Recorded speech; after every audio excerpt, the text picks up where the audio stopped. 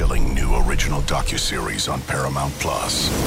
Why did he kill his family? The answer lies across the ocean in a woman named Sylvie. She's a Can model. Where desire leads to deception. I ended up spending $12,000 and $15,000 a day. It was addictive. I can't get you out. And obsession leads to murder. Who did this to your family? You can't really maintain a fantasy forever. Control Alt Desire. Now streaming on Paramount Plus. Welcome to another podcast from InsideCarolina.com, the independent voice of UNC Sports. Brought to you by JohnnyT-shirt.com, the go-to provider for all your Tar Heel gear. Welcome to the Inside Carolina Post-Game Podcast. I'm your host, Tommy Ashley. I've got Dewey Burt with me. Of course, we're sponsored by Johnny T-shirt, JohnnyT-shirt.com, and always rate us, review us, and subscribe. Dewey, these are the fun ones. I mean, we haven't had an opportunity to do one of these post-game podcasts like this in a couple years. 99-54, Carolina beats Louisville. Just wow. Yeah. I mean, look, people are going to say, oh, well, Louisville had a long break because of COVID and say what you want, but this is who we hoped we could be, right? And the biggest difference for me, and I think you said it before we came on the air, was there was an early feeling that this was a different emotional level from our team, from the guys on the bench, from the effort level on the floor, from the enthusiasm between each other. There was a togetherness, a passion that they played with that it just was different. Can you imagine they played like this against Virginia? Because they did. It feels like a completely different team. But boy, were we dominant in the paint. The freshman bigs were great. Mondo was great. Kerwin was great. I mean, it was tantalizing. We've used that word before, but boy, that was special to watch. It was. I mean, I tweeted early. Garrison came out. He missed the game at Louisville last year. That's the one reference to this game that the announcing crew seemed to make the entire night. But he missed the game last year. He looked like he came out with an intent to do some damage early. I haven't seen that out of him out of the gate. He's had some moments this year, but for him to, he's going to bang, he's going to bang, he's going to bang, he's going to get his turnaround jumper going. When I saw that, I said, whoa, now this might be different, but never thought it would translate for a full 40 minutes. But you're right, it is tantalizing. This team can be really, really good. And when you have the bigs, I mean, I'm looking at the stats, and I'm not great in math, but all four bigs played ridiculously well. And then you've got Kerwin sniping from the outside. I mean, Dewey, how tough is it to see them play like they did against a team like Virginia or against Clemson and then see them turn around and do this? I mean, that's going to be the what if thing, but wow, what a show tonight. It was. And look, it's going to be difficult because the reality is we play 7 freshmen and sophomores in our top, whatever it is, 10, 11. So we are going to, I hope I'm wrong, but we're going to have another game like Virginia or something similar to that where we kind of question their enthusiasm and their effort. And we say, God, where's the team that played against Louisville? And that's just the reality of being a young team. I think back to when I played, and I think about that class of 2005, right? The quote, legendary class of 2005 that ends up cutting down the nets in 2009. And even those guys, even those teams, Danny, Marcus, Bobby, and Tyler, we had certain games where we played like freshmen. We looked like freshmen. I don't know that we ever questioned our effort, but we had games where we made dumb mistakes and maybe didn't have the enthusiasm or just we're young. And we all know how good that team and that class ended up being. And so even those guys, even Tyler's class, we had moments where we played like we were freshmen. And these guys will do it again. But what you said on paper preseason, we thought that, gosh, if we get our head straight and can take care of the ball, we can be so dominant in the paint. with the four bigs. And if we have somebody who can make shots, how do you guard us? Well, tonight was that. Four bigs. If you're Louisville, you're like, God, now I got to deal with Kessler. And they're bringing Sharp off the bench. This guy didn't even start for them. And then you got Kerwin making threes. I mean, this is who we hoped we could be. You just hope that they can find a way to continue it. Day'Ron Sharp, 21 points, 11 rebounds. He's the best player on the floor. 17 minutes of action, putting up those numbers. That's ridiculous. Looking at Carolina's stats, they shot 61% on the night, which I don't think they've come close to that. Not this year, and definitely not in the past couple of years. 1.4 points per possession for Carolina. I mean, a completely different team and a completely engaged team. And that's the thing. Now, granted, like you mentioned, Louisville's coming off a pause. They came off a pause, I think, in December, and Wisconsin beat them to death as well. But not all pauses are different, right? So Florida State comes off a pause and beats NC State by 100. So, I mean, Carolina had to show up. Props for Louisville for coming to Chapel Hill and play, and they probably could have bailed out like some other teams have done. But Roy Williams has got to be pleased about it. If there's one knock, it's the free throw shooting. That's and right. Quite frankly, when you score like they did, it's not a factor, but it's going to be a factor. 7 for 18 on the night. I don't think that can be overlooked, Dewey, when we talk about this game. No, that's right. And that's what kept Garrison from having a really strong evening from a statistics perspective, right? He had 12 points but missed a bunch of free throws. I would venture to say that even on Louisville's best night, they weren't beating us in this game, but it would have been closer if they played better. They're not going to shoot 1 for 16 from three very often. That's obviously a terrible shooting evening. We beat them by 50. But even if they played to their potential, I bet you we win by 20. There was just a different way about us in this game. And as you said, it's nice to be nitpicking. And if we are going to be nitpicking, it's on the free throws, because in a close game, you can't shoot 39% from the line, and that's unacceptable. But boy, there was so much to be happy about. 29 assists on 42 field goals. That's a terrific rate.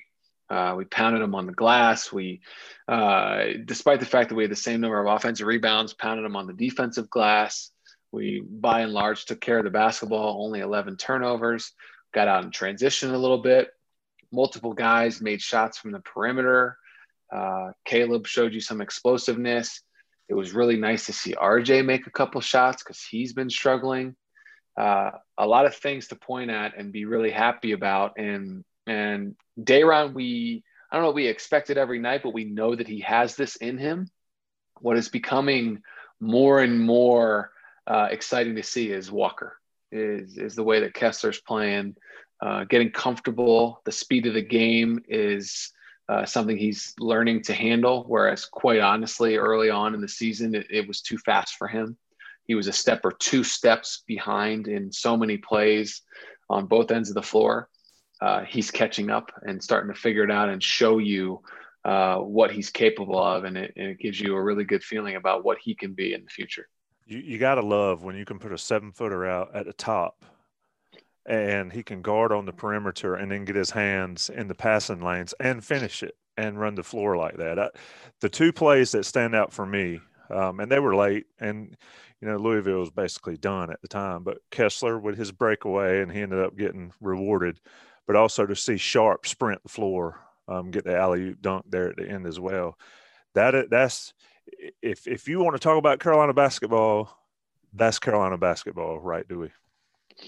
You're exactly right. I mean, bigs getting out and being able to be active on the wings, being athletic enough and talented enough to get out on the wings and play, and then get out in the open floor and run. And, that was the story tonight. I mean, yes, we made shots and that was important, and they shot the ball very poorly. But the story of the night was our four bigs and how dominant they were.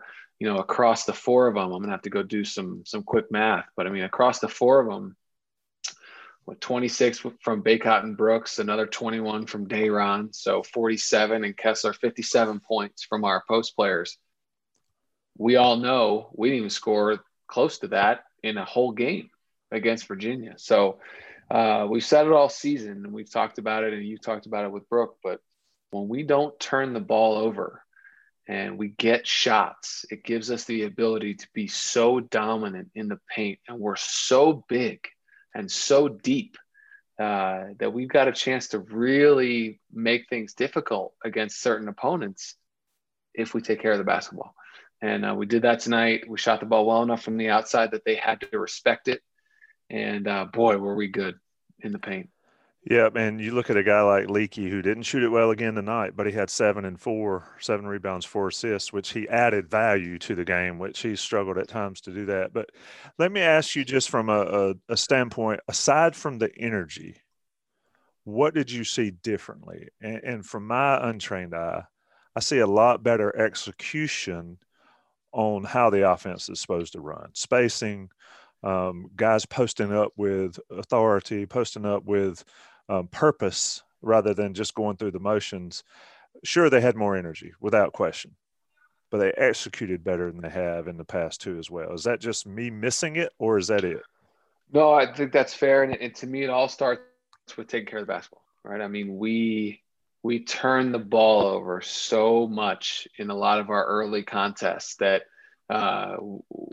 we're the number one rebounding team in the country. So not getting a shot at all is a travesty because we're so good on the glass. So that's the first thing, is we were taking better care of the ball. 11 turnovers is a great rate for us. Caleb still had 4, which is way too many for your starting point guard. But as a team, only 11 turnovers, right? We were moving the ball very crisply.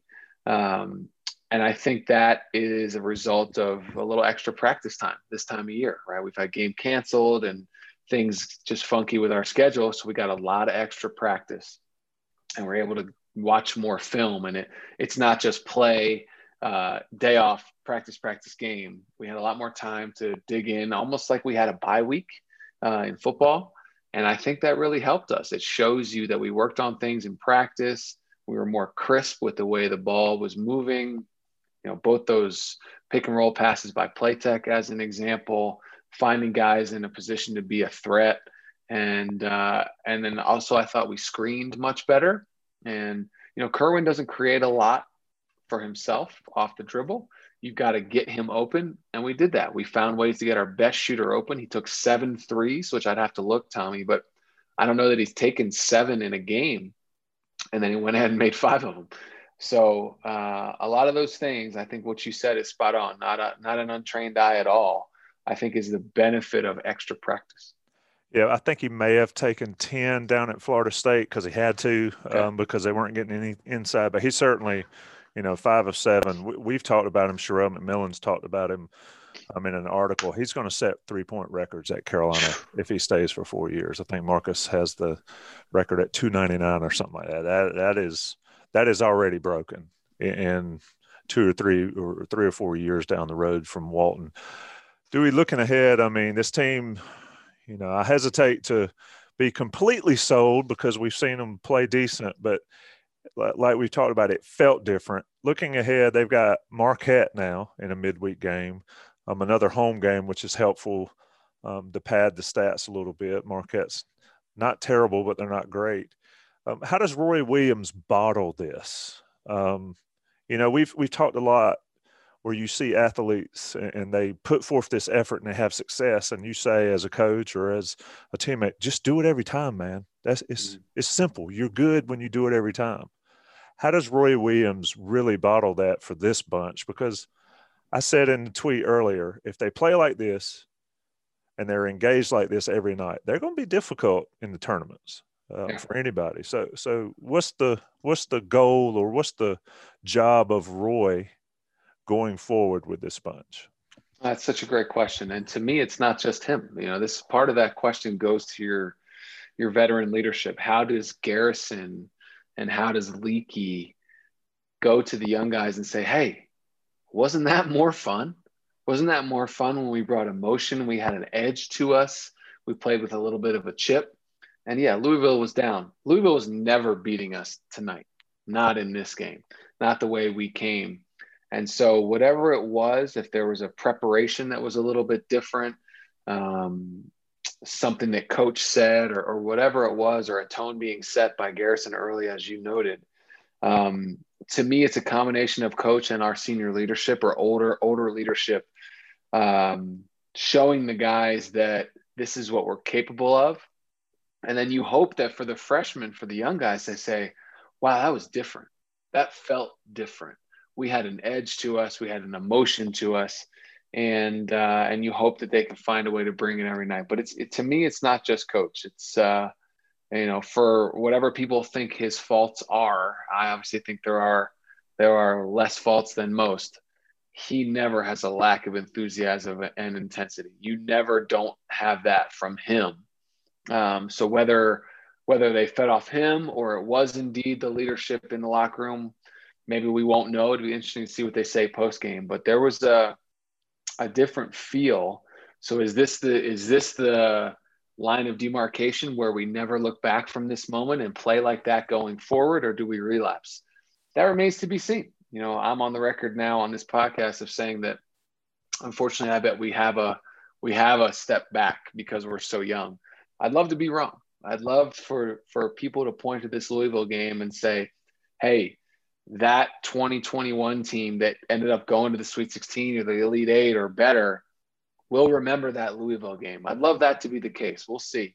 But there was definitely a difference, and I don't think it mattered who our opponent was. They had more emotion tonight than they did at Cameron, truly. And so that maybe tells you something, but it has to be a we'll see. Yeah, it is going to definitely be a we'll see. With the way this season has played out, so you don't know your opponent until the last minute, and most teams, except for a Gonzaga and maybe a Baylor, you don't know what you're going to get from them. But Carolina certainly turned it up tonight. Let me ask you this about your coach, your old coach. I think he's one away from 900 now. I know it's been a stressful past couple of years for him, but where's his headspace with this bunch, and how you think he's feeling to finally see this team, and really the last 2 years, come together on a good night and put forth the effort that he expects every night? Yeah, it's coaches nostalgic and you could almost say corny in a good way when he reaches milestones or unique and cool things happen. It's crazy to me. I think about when I was playing, he won his 500th. Yeah, so it tells you that I'm getting old. But I remember how he was that night, and he was deflective and made it about the players, not just the current, but the former, and made it about his staff and made it about Coach Smith. And he'll be the same way. When he wins his 900th, he'll be the same way. He'll think about Coach Smith. He'll think about Coach Guthridge. He'll credit the players and his staff and tell you that all he ever wanted to be was a high school coach. And we all know that his greatness is certainly at a level far that goes above being a high school coach. But I think he'll be really happy with the passion those kids played with tonight and his young guys and what they showed him that they're capable of. And now he's going to hold them to a higher standard. And that's what'll be fun is they'll watch film and he'll say, guys, this is what we've been imploring for you guys to bring.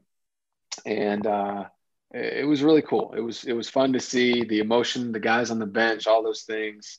That's what I remember from when I played. That's how we played most times, more often than not, the guys I was with. And whether that was because of Tyler and Dave Noel or whatever. And, it's funny to look back. I've been gone 14 years and we still talk about certain guys I played with, David Noel, Tyler Hansbrough, Danny Green. We didn't know it at the time, but those guys were legendary leaders and players in the history, the annals of Carolina. And you see why now, because it's not easy. It's not easy to be that great.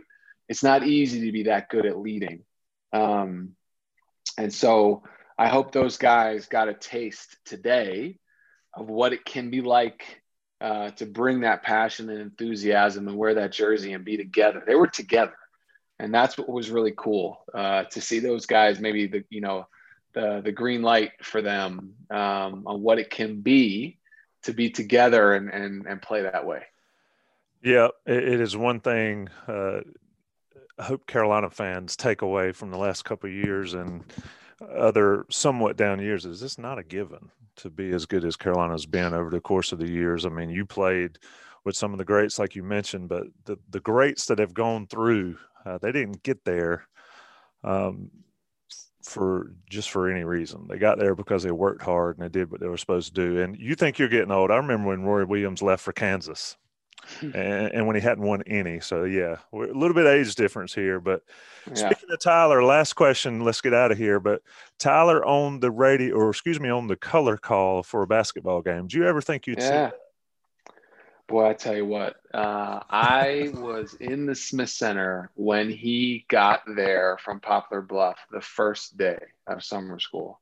And to think about that shy Midwestern kid to have gone and done what he did, obviously, statistically the greatest Carolina player ever, but that he would ever entertain sitting in the broadcast booth is quite funny to me. But I tell you what, he did a really good job. He's smarter than people think. You know, people don't give him credit because he kind of had that stoic look and is the Midwestern kid and didn't say a lot to the media when he played.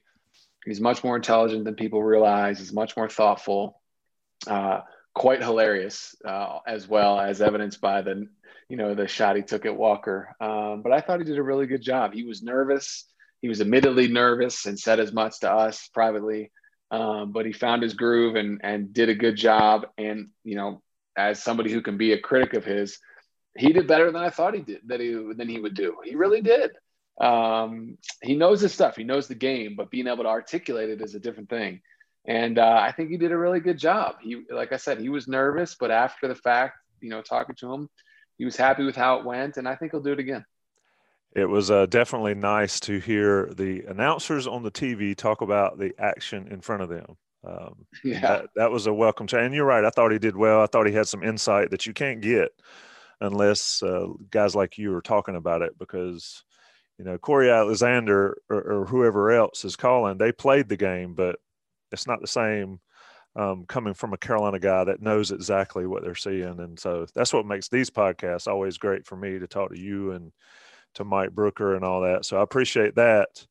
And like we talked about earlier, it's always fun when they show up and play like they did tonight, 99-54. Wow. Carolina over Louisville. Dewey, it's always a pleasure, man. Thanks, Steve. Thanks for listening to another podcast from InsideCarolina.com. Brought to you by JohnnyT-shirt.com. Where to go for your next Tar Heel gear purchase. What's up, y'all? This is four-time NBA champ Andre Iguodala. Yo, and this is his best friend, the Ohio State legend, Evan Marcel Turner I. Every Wednesday, we drop a new episode on our show, Point Forward. We're talking basketball, business, and all the culture in between. From locker room stories to some basketball analysis from those who've been in the game. Now, it is a dude averaging 29 and 11. God, what did it take to be an all-star? A win. Subscribe to Point Forward, the podcast, so you don't miss a thing.